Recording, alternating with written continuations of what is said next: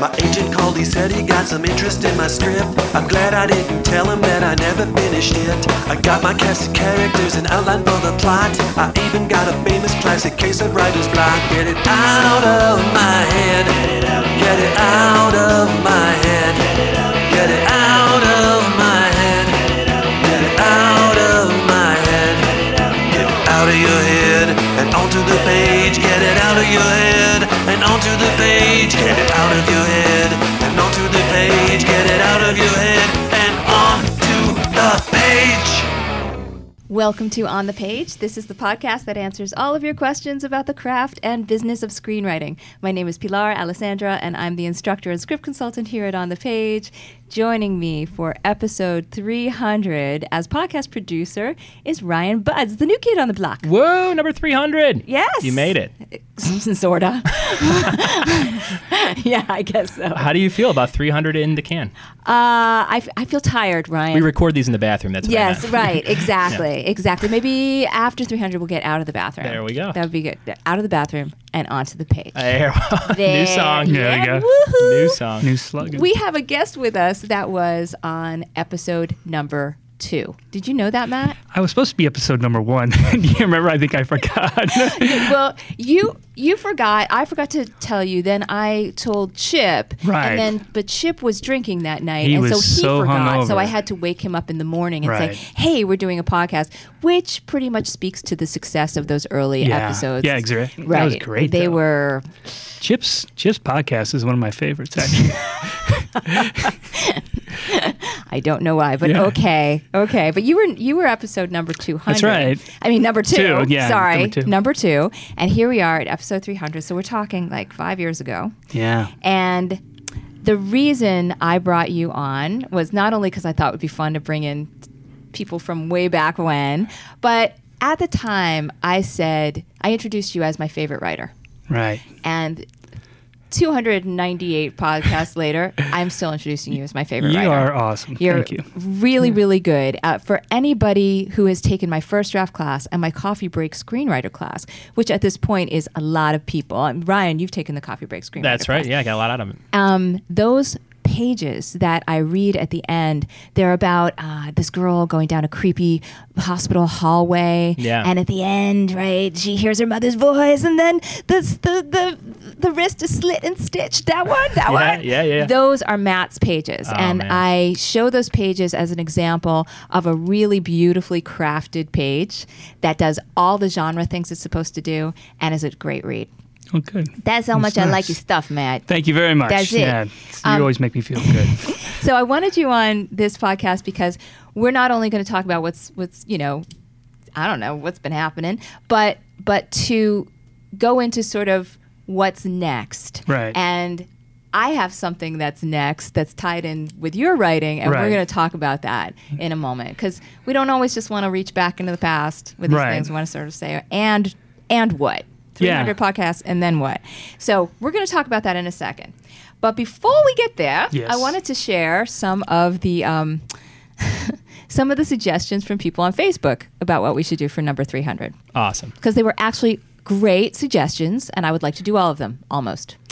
Russ McGarry wrote, more Russ McGarry. He would like more Russ McGarry on the show, and he was a guest of mine, and there will be more Russ McGarry. Grant Gladish wrote examples of breaking the rules and it all working out, which I think is really good. We should absolutely do that, and we should talk about that all the time, actually. Mike Brennant wrote, review the structure of the 2006 Gerard Butler movie, 300. Maybe not.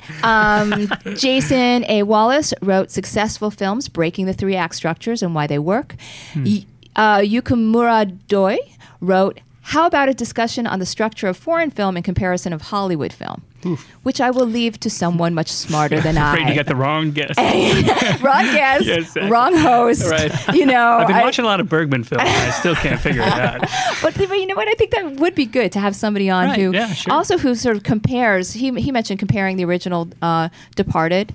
Stuff like that would be great. So we should do that with somebody who actually knows what the hell they're talking about. Johnny Baggio, hey Johnny, I know him. He wrote a game of quarters with Bob Cosberg or the guest of my choice. You know Bob I Cosberg. work near Bob McCouse, I see him every day. How do you think he'd do in quarters? I think he would suck at quarters. Do you think? I really do. I So think you're he could saying beat I you in could beer take pong, him? probably. Oh, really? but that All would right. be, Okay. yeah. I got some Bob Cosberg stories. I imagine you do. You know what? I should I hope have. Bob doesn't listen to this. Well, no, whatever. I should He have would him listen to his on. own podcast. He would. Yeah. Over and, And over and over. I should have him on the show. For Yeah. people who don't know who we're talking about, Robert Cosberg is known as the pitch king. He really is, yeah. And in the, especially in the heyday of pitching, people would actually pay him to go in and pitch their stuff. They still are. They still are. Yeah, that's where I run into him all the time. Wow. So he still comes into your Yeah, company? there's a company, Nash Entertainment, and he's sort of on hold for Nash Entertainment. He works with Bruce, and they pitch projects all the time. And they've had quite a few things set up, nothing produced, but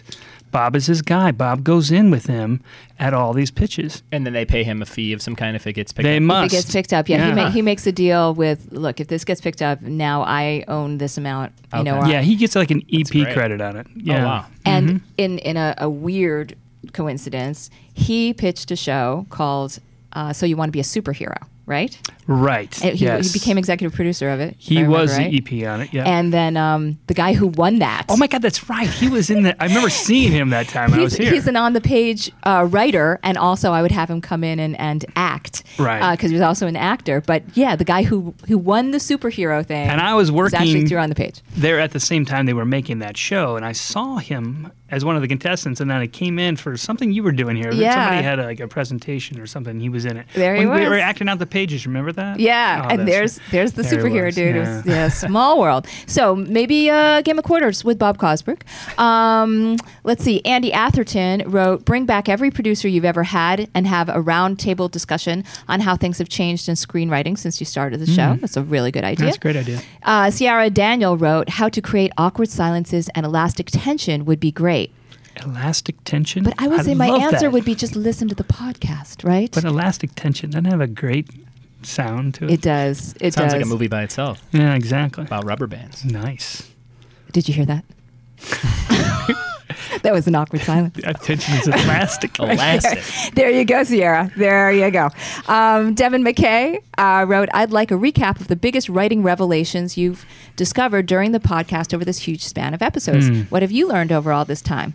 Yeah. That is a very... I'd like to know that too. I would too. And I am going to write Yeah. that down. And I'm going to have an episode as soon as I can. You must have had some epiphanies. I I've mean, over had the so last many. few years. So many. They pop into my head and then they just leave. Really? But I do. I have them all the time. I think if there's one thing I've learned, and I actually share this with my classes, is that there is no one way of getting into this industry.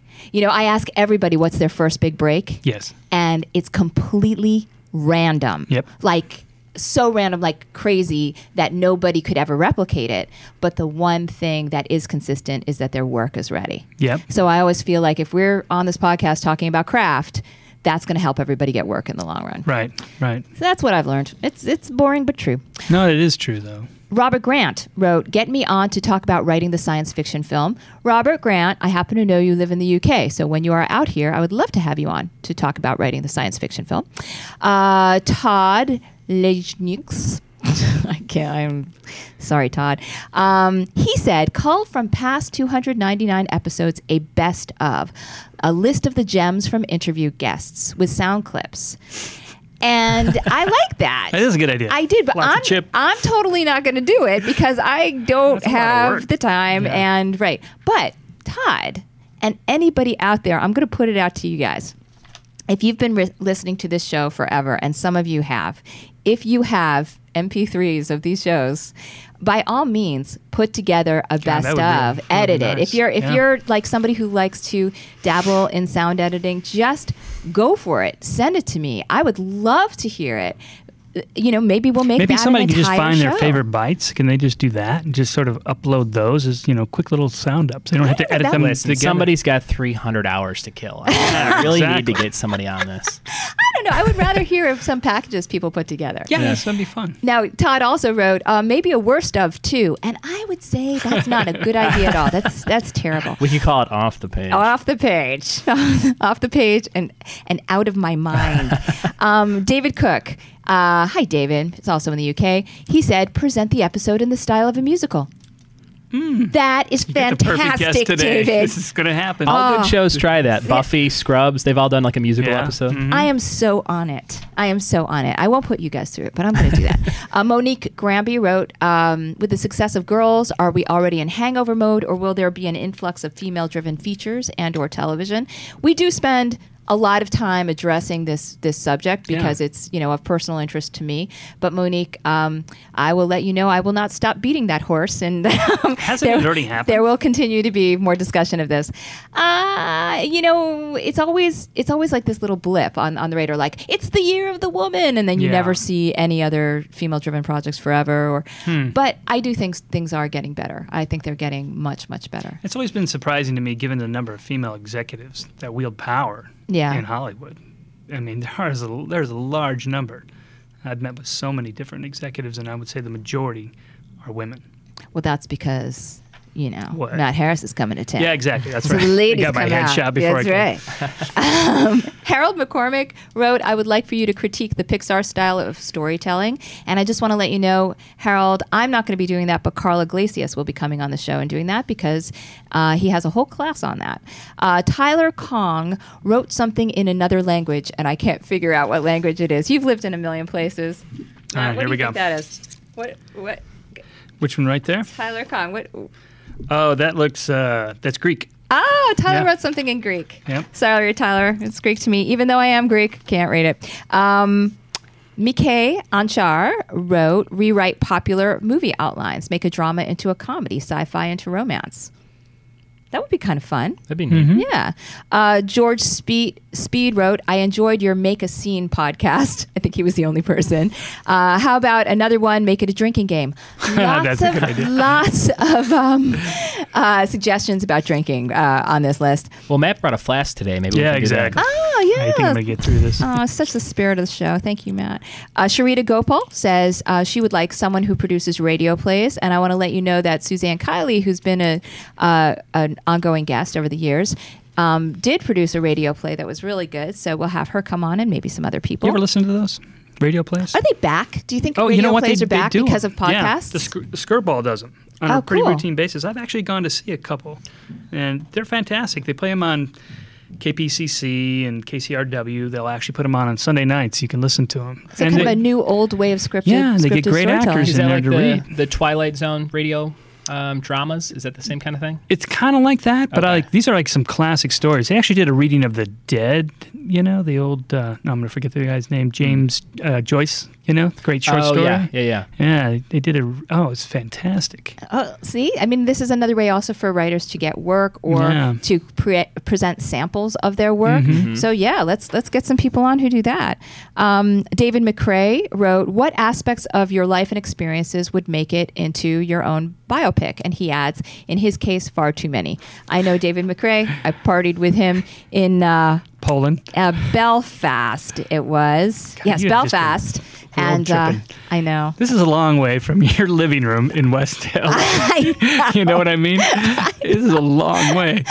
I'm a lucky girl. Yeah, you're very lucky. So I would say yes, he has quite a biopic. And then Dan Christensen wrote Act 1, 2 words, pool episode. Act 2A, large alcohol purchase. Act 2B, get Matt Belknap to shave off all of his hair. Act 3, in your growing frustration, you could throw in the towel, announce you are announce you are leaving, run off to the airport, only to be confronted by Pat and your children, who are all dressed in Batman outfits, only to wake up screaming in bed. It was all a dream. Happy 300.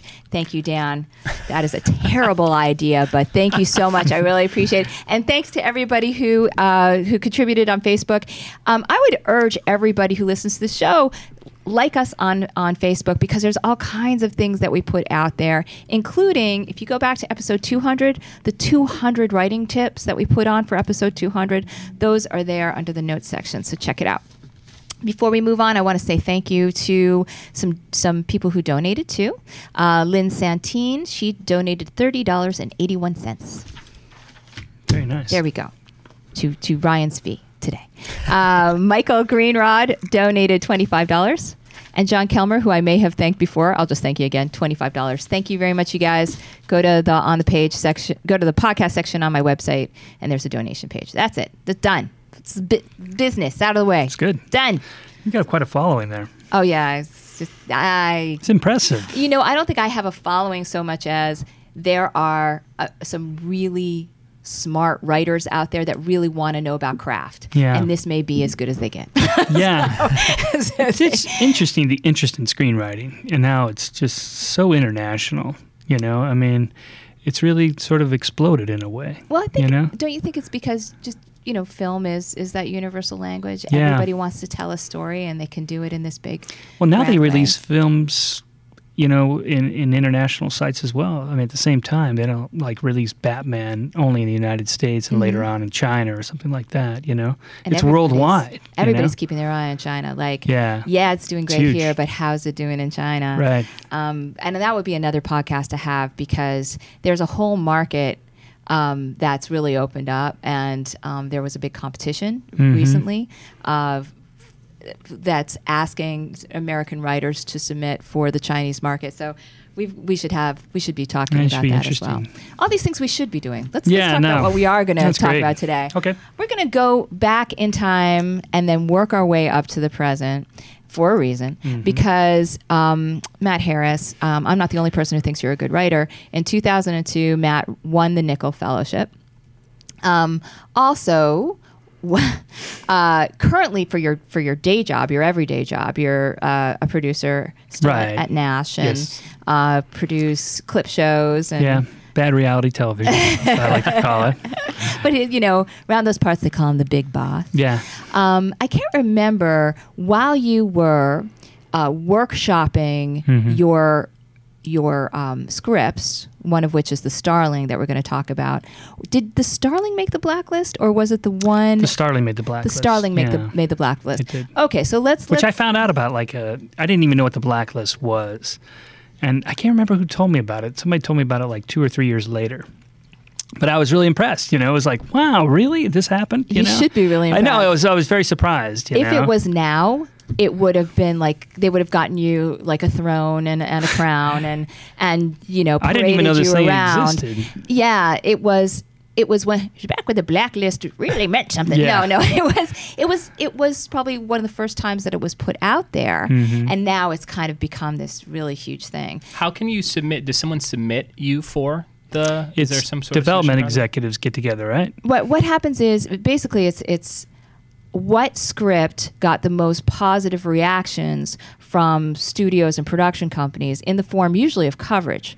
So what would happen would be like, okay, well, I recommended this script, I recommended that script. So let's say that there's a script that got like 15 recommends, that suddenly gets on the blacklist. So it's a Right. very Yeah. legitimate way of measuring the success of a script, because it's what got people's attention Yeah. from the studio at that time.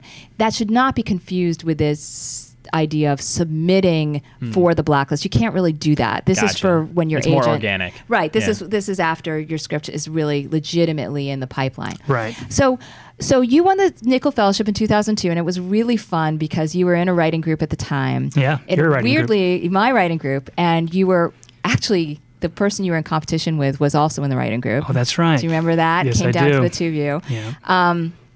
And so that was a really fun year. Yes. And during that time, you workshopped another script for the Nicholl Fellowship, because that's part of what they're paying you Right. to do. And this script was the Starling, and we got the pleasure of seeing it evolve every week in the Right. writing group, because you used the writing group for I that. did, yeah.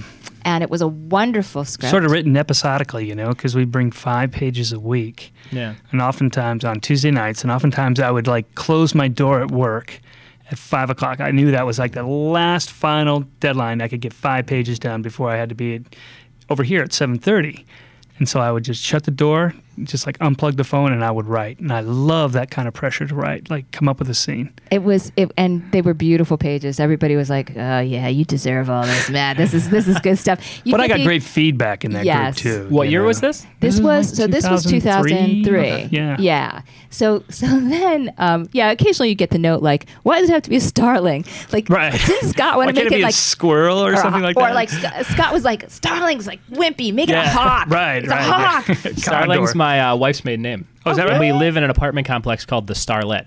Really? This has got to be good Yeah. mojo. Yeah, I hope Good so. mojo, especially when you see how this all I was pans going to out. say where this is going. So then let's talk about the path of this script because now it's 2013. Let's talk about what happened in these 10 years with this script. And let's say Right. it is little. It is a small It's a small movie. It's a small movie. It's I've always had a hard time pitching it. You know, I liked how you pitched it the other day. Well, somebody pitched it back to me one time as a comedy about suicide and sudden infant death syndrome. And I said, that's great. That works for me. And a territorial bird. Because that's what I kind of wanted it to be, you know, a little bit about just sort of is a flyover state location. Characters maybe you don't really pay that much attention to. It wasn't like he was an ad exec or a salesman, and it was just an assistant grocery store manager is the main character, not the grocery store manager, but the assistant grocery store manager. And I just kind of wanted them to be a little bit like secondary people and their stories. And so, I wanted to keep it simple. And I think the big conceit of it that makes it so entertaining is while this man is figuring out the trauma in his life and trying to deal with it and just go on with his day, he is being attacked by a small bird every day. A territorial and bird. it's through this relationship with the bird and also through a veterinarian who helps him figure out his problems with the bird that he Right. starts to sort of work out his problems in life. So it's very relationship driven, it's quirky, it's small. Everybody responded to it. So let's talk about what happened to it next. Well, it was kind of a big deal. Yeah. When it finally, I got an agent at CAA. At first, I was at Paradigm. That's who I'd signed with after I won the Nickel Fellowship for a Western I'd written.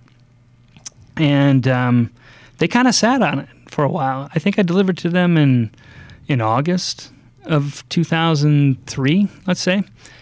And the agent's like, "Oh, yeah, you know what? Let's just hold this till after Halloween because it's the horror season right now. And it'll be the award season. We'll release it out there during the award season." And the award season came and went. And he's like, "Well, now it's Sundance, so let's wait until after Sundance." We just kept on waiting. It became March. He hadn't done anything with it. I didn't think he liked it. I didn't think it was that good. I kind of got it, but I was like willing to go somewhere else with it. And I had a contact over at CAA. He was not an agent. He was a lawyer. In fact, friend of a friend sort of situation. And on the same day, I called the guy at Paradigm to say, I think I need to go another direction. I got a call from the lawyer at CAA saying, "Man, we love this script," And next thing I knew, I had an agent at CAA. He pitched it hard and heavy. It became one of their more popular scripts at the time, and they just, it was sort of like a rocket to stardom, except I didn't become a star, you know what I mean? But it changed my life in a big way because I started taking meetings, like 3 a day, all over town, meeting everybody, producers, directors. It just became sort of an afterthought that this film was going to get made. They teamed me up with, I had my choice of producers. I chose Mike DeLuca and I hooked up together. He had just left Amblin DreamWorks, to go out on his own.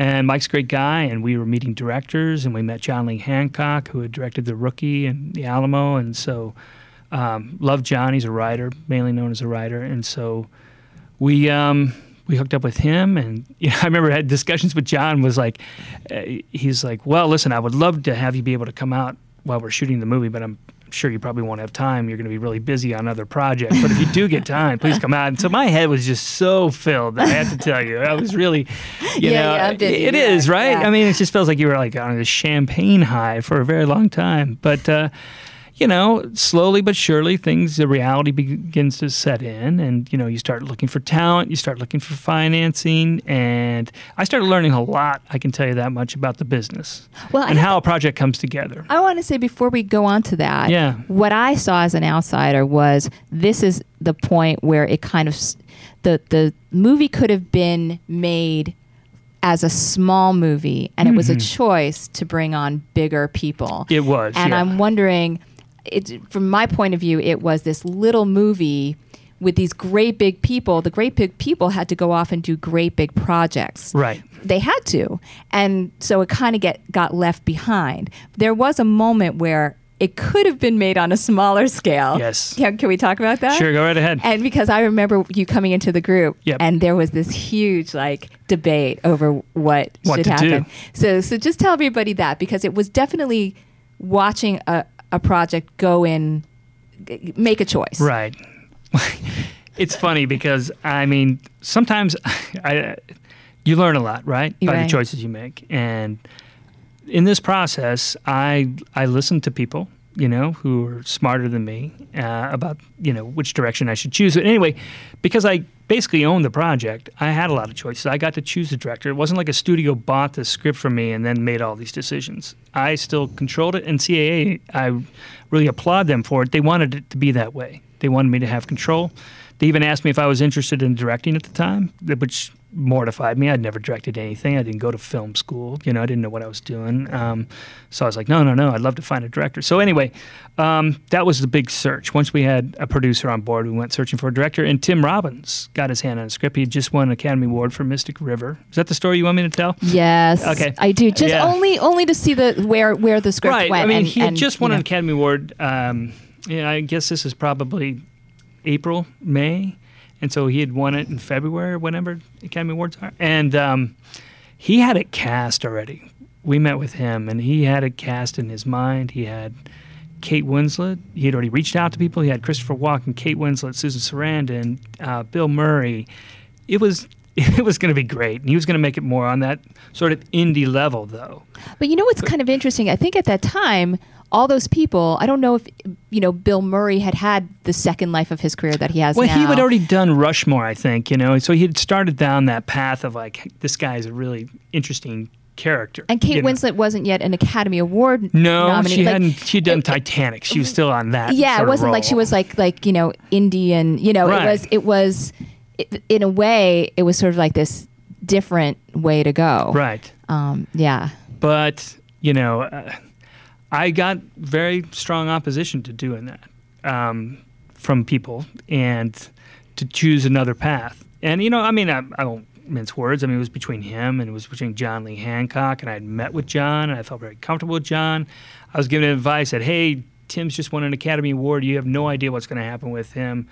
Some big name director is going to come along and ask him to star in their next big picture, and he'll drop this like a hot cake, and you'll be gone. You'll be off the radar. So, I think you got to be careful who you listen to, because everybody has a motive, and they were looking out for their clients instead of looking out for maybe my best interest or the project's best interest. But, ultimately I make that decision, right? Right. And I remember DeLuca and I talked about it, and it was my choice, and I'm glad with the choice I made. But I remember him saying to me, well, we'll see you at the premiere. What you say? And it was pretty funny when he said that to me. But, eventually Mike and I parted ways. I got hooked up with a different producer on the film. So, it's one of those things. I think it really helps a project if you can sort of strike while the iron's hot. And the iron was hot. And then maybe the decisions I made weren't the best at the time. I don't think it was you. But when I look back, I think there was a choice between going small with the project or going big with the project. And I think where CAA wanted to go, and John DeLuca and all that, was a bigger way, but it's a small project. Yeah. And I think that's it's interesting to watch. It's from my point of view, I can make all kinds of judgments or whatever, but for writers out there who have small projects, knowing sort of what the scope of it is, because I think it's the smallness of it has been the thing that always gets it kind of put aside till the next day, even though everybody loves it. So John Lee Hancock was on it for a while, and you were talking about the stuff that you were learning about the industry. Well, I mean, I think one of the things that could have helped me a lot is to learn that it's okay to say no. You know, I remember being really wowed at some of these meetings we had where it was me and the director and the producers and just room full of agents sort of presenting you these packages of headshots. I'm talking like from George Clooney to Brad Pitt, all these big names, and telling you why they would be the great, the right person for this role, that sort of thing. And so many times I was like looking at these characters and thinking they were just completely wrong, these actors, for these characters. And but I got kind of swept up in it, and I didn't want to say no. I was like, who am I to say no? I'll just go with the flow. And if this is what these guys want, this is what we'll do. They want to take it to studios and get it set up this way. But I always, all along, saw it as a very small movie, and it kind of got out of my hands in that sense. And so when I say I wish I would learn to say no, it's not like saying no so much, just being more forceful with what I wanted and what I saw, Even some of the changes I was asked to make at some points along the way to take some of the edginess out of some of the character, particularly the female lead in this, I reluctantly did. I didn't want to do that necessarily. But they felt it made it more palatable to a broader audience, and that would be a tough sell without these changes. So that was tough for me, but I didn't say no. I said, okay. I thought this is the way you played the game, and that's the biggest thing. I did not know how to play the game at all. Every time I got offered any kind of project to adapt a book, adapt an article, adapt anything, they would send me books. I was reading ferociously for so long. I was just reading everything and saying, yes, yes, yes, I'd like to make a pitch. And so you're trying to drum up these pitches, and now am I going to take this Atlantic article for Paramount and turn it into a pitch, And my agent finally told me one time, he's like, you know what? It's okay to say no, that you're not interested. But I thought I needed to say yes to everything because I wanted to get, I wanted to make it. Right. I wanted to get hired. And I got some pretty close shots. I remember it was between me and the guy who wrote We Are Marshall on one project. We were both, winnowed down from all the pitches on this one project. And I think it was Todd Phillips wanted to direct this book. But anyway, he got that. So I got really close, I can actually remember the Warner Brothers executive. I could tell she was nodding off during my pitch. I am the worst pitcher. And there's an art to pitching, too. And I think keep things succinct. I think you really want people to ask you questions, more than you just overwhelm them with information. Give enough that you sort of make it intriguing.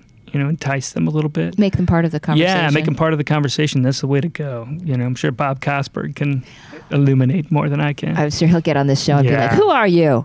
Exactly. Why am I I here? probably should have talked to Bob Cosberg at some point. But, they stick you in these rooms. They were setting me up with so many general meetings. And I remember it was like, I'd probably done like 4 months of general meetings before somebody, I don't remember how I heard it, said, well, when you go to a general meeting, you should always have like 3 ideas in your pocket that you really, I'm like, really?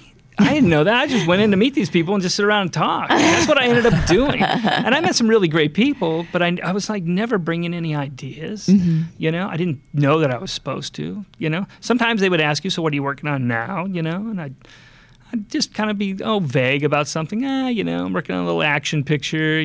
Whatever. I mean, I didn't. That could have worked out. Ooh, that guy's elusive. Yeah, right. Yeah, I think that's what it was. And when the agent told me to say no, he said, I remember him saying, it's okay to create some mystery, make people want to find something that excites you rather than saying, yes, everything excites me. And I was saying yes to some really off the path stuff for me, stuff that I wouldn't be doing.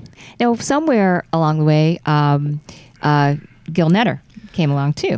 Right. And Gil Netter produced most recently Life of Pi. Life of Pi. Right. So Gil Netter was also interested in the project. And all of these people, we should say, stayed interested. They just had to do more commercial projects. Right. It was never no, we're off. We can't work with you. Nah. It was, yeah, I'll be right back. Right. So here's this little project that's been waiting. Right. Well, first, there's a big difference because I think there's a lot of producers out there who want to work. Mm-hmm. And that means doing some legwork. That means getting out there and meeting with talent, meeting with agents, get interest in the script, meeting with financiers. I think there's a lot of producers out there who want it to come to them. You know what I mean? Right.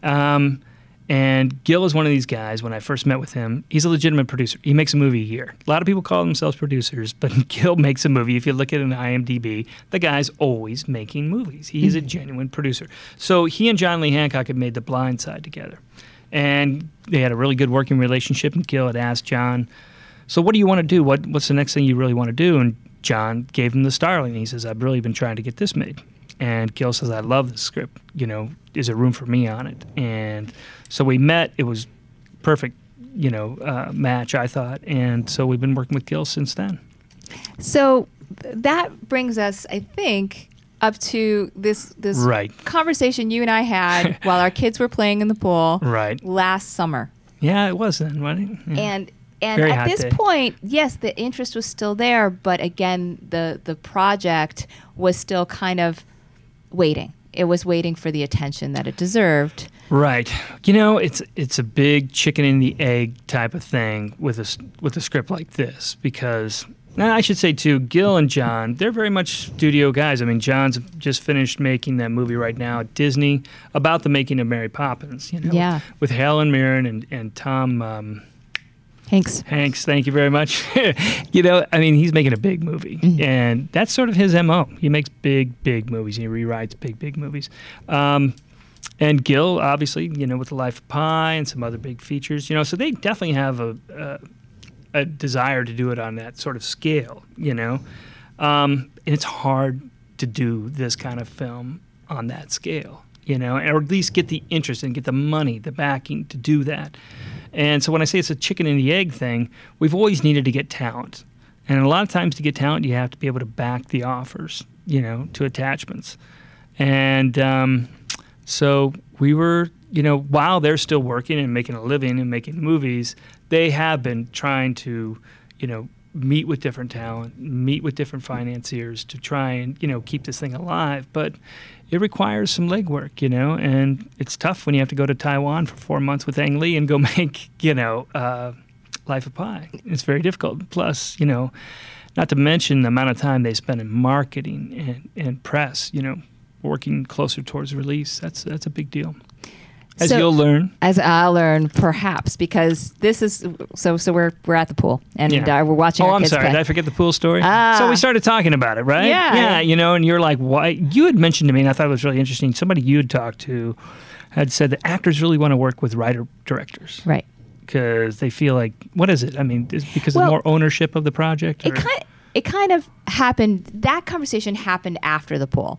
At the pool. Basically, I was hearing all this, and it's been 10 years of me loving this project and hanging out with Matt, and I finally went, well, I'll produce it. I'm going to produce it. Right. And Matt, who must have been high, goes, oh, okay, that's a really good idea. You should produce it. And I went, okay, yeah, I will. And that was the end of that. Right. But so every couple of months, Matt would go, hey, you going to produce this? And I'd be like, really? Oh, and I'd have these conversations with people about, like, if I was going to produce a movie, what would I do? Like, I have no idea about producing, like, none. Which is surprising to me. I think you and I have this argument all the time, right? Every week we talk about, I think you know a lot more than you realize. You give yourself credit for.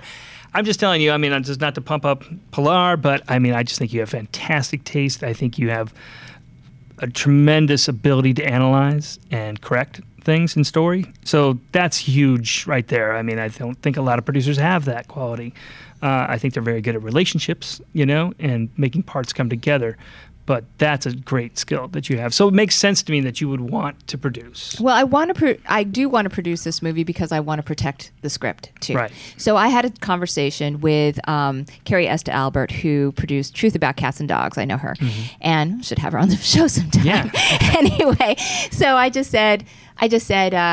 She said, well, as a producer, she goes, what do you want to do? And I said, I want to protect the script. I want to make sure that nobody else gets their hands on it as far as changes go anymore, other than me or Matt. Right. I'm protecting this story. And she said, well, that's too bad, because once a director comes along, it's their story. Right. And she said, if you're really, really gung-ho about this, you should have the writer direct it, because The other good part of that is that actors really want to do a good job for a script that they love. And this is the kind of script that people love. So that means they also will work for less money. Yeah. So I immediately called up Matt and I said, you should direct it. And I thought I'd get a fight. And he went, all right. Okay. Yeah.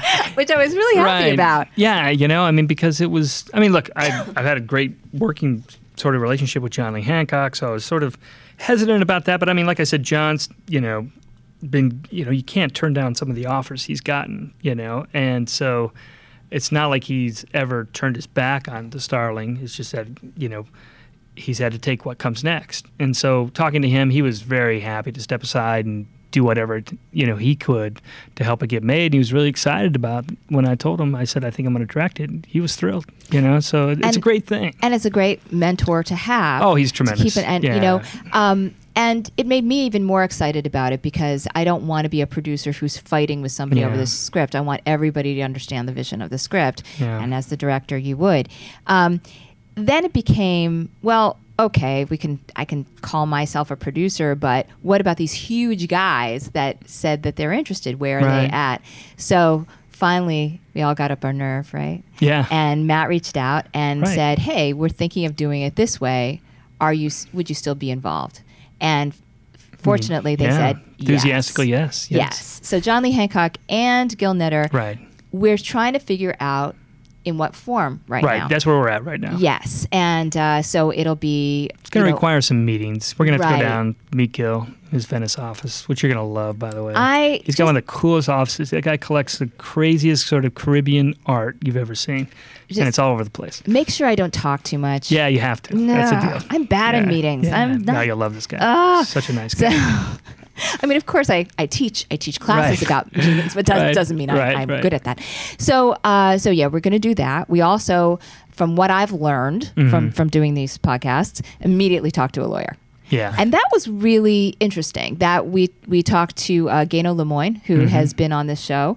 Very bright guy, by the way. Really bright. And he is an entertainment attorney who specializes in independent film and in working with writers and filmmakers, and he told us right up front, okay, this is what you're going to need to get started. I thought it was very interesting that he said, for the two of us, it needed to be an LLC. You need to be a production company in order to protect the project, but also to protect your interests and also protect your family. Yeah. You don't want all this... I thought that was a very interesting discussion. Yep. Yeah. How you don't want... what do you say? Like you've rigged a light and it falls down and hits some pedestrian in the head and they sue you, they sue everybody on the project. Without the protection of an LLC, they could go after your homes, they could go after everything. So that's something that we're going to do is, okay, now it's a production company. Right. And this is come why... up with a good name. Yeah. On the Page Productions. You didn't know about that?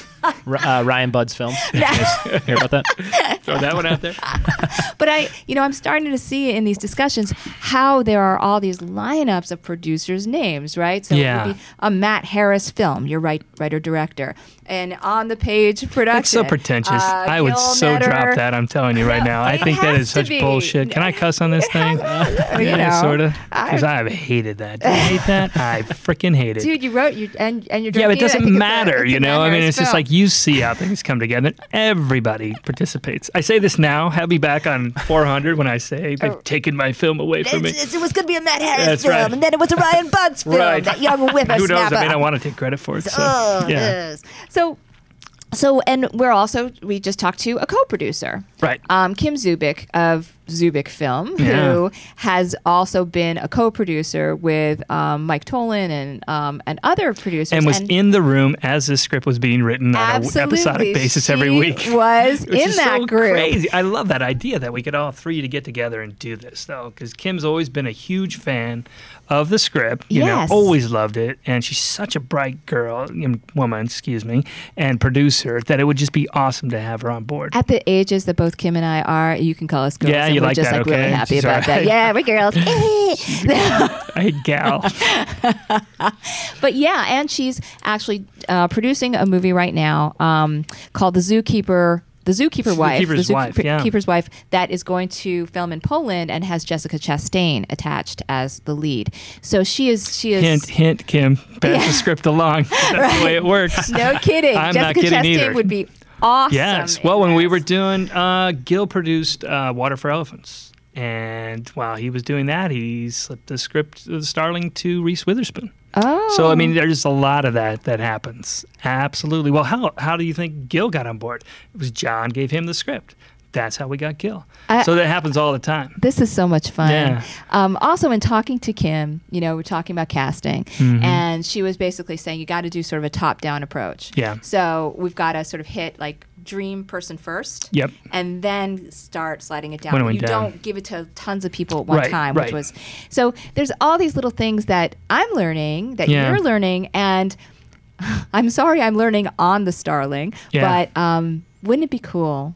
Yeah, Wouldn't it would be cool. If, It would be cool. If after all this time, we actually make this thing. You know what? You told me when we talked at the pool, okay, or whenever we talked about it afterwards, it was going to be spring of next year. Yeah, I And said, so spring 2014. I'm very I was good buying at this. Coachella tickets this week, right? They came on sale yesterday, and I was going to hit the button to buy them, and I was like, you know what? I'm going to be making a movie. I canceled. So there you go. Well, Don't screw up my okay, Coachella. I won't screw it up. I won't screw it up. Although when I talked to Kim, she was like, "Yeah, maybe spring of 2015." Yeah. She backed up. No. She was just saying the way that this process I know. goes. Yeah, you can't set the date. It sets a Yeah. date for you. That's when somebody's available for 6 weeks, and boom, you do it then. But or 3 weeks. I would say we are like heavily in pre-production by then. Like we have everything all lined up, Let's see how casting, it goes. financing.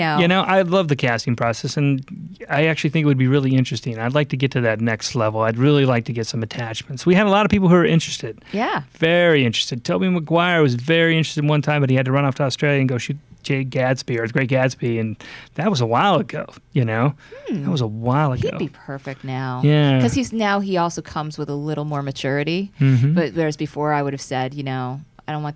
Yeah, this little no, kid. they were big on him for a while. They were really big when the thing first came out. Matt Damon was another name they just really, really wanted. There's some other interesting actors that I would like to throw at you. Meet personally with all of these people. Yes, I know you. But I know it's funny, this is where other people's interpretation of the script is really helpful. Because I remember there were a couple times in meetings, like John, I thought really nailed it. He's like, you have to believe that this person would be an assistant grocery store manager in a small Midwestern town. Why would they still be doing this? So it kind of calls to mind less sort of leading man types. I guess John Hamm is out. Yeah, it's hard to picture John Hamm being assistant grocery store manager unless he was, You know who pops in my Slightly head for ridiculous. some reason? Patton Oswalt. Is that working? Oh You know my what? God! It's Boom! a- That's yeah. what one of the conversations was because Because I love Patton Oswalt, and I think he's an incredible actor. And we were thinking of him I was thinking of him for this other role. You had me watch that film. Yes. But the fan, right? Right. Big fan. Big Yeah. fan. Yeah. Big Fan was great, and I think He it was was very terrific. weirdly marketed, like it was a Oh, yeah. comedy, and it's really a very dark drama. Oh, sure. And yeah, he just showed amazing acting I was chops. blown away. I have to be honest with you. I really did not know he could do that. I love the idea, Ryan, actually, of using comedians for this, because whenever I see an independent film and there's a comic actor who's taking a dramatic turn, it immediately, I just love it because Yeah. it just feels like all that quirkiness sort of bubbles up, and it doesn't feel heavy-handed. Yeah. So yeah, we got all these possibilities. The reason this is on episode 300 was because after 300 podcasts, I wanted to share with the listening audience what might be a new chapter for me. I think it's going to be, I hope it is. I hope so too. I'm still, going to be teaching my ass off because that really is the thing I love more Yeah. than anything. And nothing's going to change it on the page. Still going to have the podcast and consulting and all that. But it might be also cool to add producing a movie to all this. Yeah. So I will be filling everybody in on the stages of this as it gets bigger and bigger. And if I'm the person who just completely kills this thing, I'll be filling you in on that too. If I just Get in line. If I just, right. But Matt, I wanted to thank you so much for being here. Please, thank you. I hope I didn't get off course. No, you were awesome. And so many podcasts later. I mean, yes, my favorite writer, Matt Harris. Oh, you're so sweet. Thank you very much. My favorite instructor. I tell everybody my favorite Pilar tip. I still use it all the time. What? Is whenever I'm stuck on anything, whether it's dialogue, it's a scene, or a bigger act turn, whatever it is, I stop, I give myself permission to suck, and I write down 10 ideas of what it could be. And it doesn't matter, bad or good. I just allow myself to brainstorm. It's like you give yourself that permission. Just step aside. It doesn't matter because you're sort of like boxed in by this decision, this choice that you're going to make, this creative choice that's really going to make a big difference in the project. And suddenly you just step back, okay. And usually I never even get to 10. I usually get to like 4 or 5, and I go, that's it. And then I just keep going. And it's great. It's unlocked a lot. So thank you. Thank you. That makes me happy. Yeah. If anybody wants to take an On the Page class, go to onthepage.tv. I will be in Chicago and in New York at the end of June with Lee Jessup. In this case, we're talking a career class. She's going to be talking about all of the do's and don'ts for how to get work in the industry, and I'm going to walk you through a pitch and how to have a good meeting. Good. I should take that. Maybe I should take a couple of notes swear to God. from it because, that doesn't mean I'm not scared to death myself. Yeah. Also, there will be a craft class here. There will be a rewrite techniques one-night class that will be in June as well here at the studio in LA. So go to onthepage.tv and check that out. And Ryan is off to Vegas right after this podcast. Right after this, hitting the road tonight, doing a guest spot at Bally's. I'm just so proud of you. It's amazing. There's so many comedians that, that's their dream, and you've accomplished that in like 3 months. So that's just great. Oh, thanks very much. Don't suck. I'll try not to suck. Yeah, really, don't screw it up, man. Also, people can follow you where? At Ryan Budds, RyanBudds. And anybody in the Burbank area, I've started doing shows in my apartment complex's courtyard. Wait, where's this? I live in Really? Burbank. This is the Starlet. Wait, then where's that? Olive Pass across Oh, from dude, Warner that's Brothers right. Studios. Okay, that's so funny. I was thinking, Yeah. that's not the place, but it is. Yeah, it is the place, Oh, yeah. that's terrific. You're doing And, shows in your apartment complex courtyard? Outdoors once a month on Saturdays. And the first one was this past month. It was great. It couldn't have gone better. What kind of shows? Like a comedy show. Like we built a little stage and lights, and all the neighbors That come is out and watch awesome. it. I It's am very fun. so coming to that. Yeah. But on the next one, I'm going to try and get Maria Bamford to do it. Oh The my next one. God, she would be great. Yeah, so it's called Stand Up Starlet. You are so going to get evicted, but until you Yeah. do, No, this is the cool part. My landlord, I ran the idea past him. He loved it. He brought his family. They all watched the show. He had like the best time. Okay, I'm like, yeah, "How let me do we know lower next that time. rent?" When is the next And- time you're doing it? Yeah. The next show will be July 27th. Saturday, Awesome. July I'll go. 27th. We should go. You want to go? Yeah, absolutely. let's I'll do go. that. Okay. It's really fun community. I love that. These friends of mine used to do a show out of their garage. It was called Comedy Car Hole over on the west side. Yeah. And it drew a huge crowd. I Yeah. mean, Daniel Tosh got up one night. He showed up, and people would just get a keg of beer every weekend, and they would do this thing. It was Yeah. terrific. But you Very know, neat. you gotta make things happen. Yeah, that's what I mean. You do, and that's terrific. So episode 300 is about making things happen. We hope that you're all doing the same, and so get to work and have a good writing week.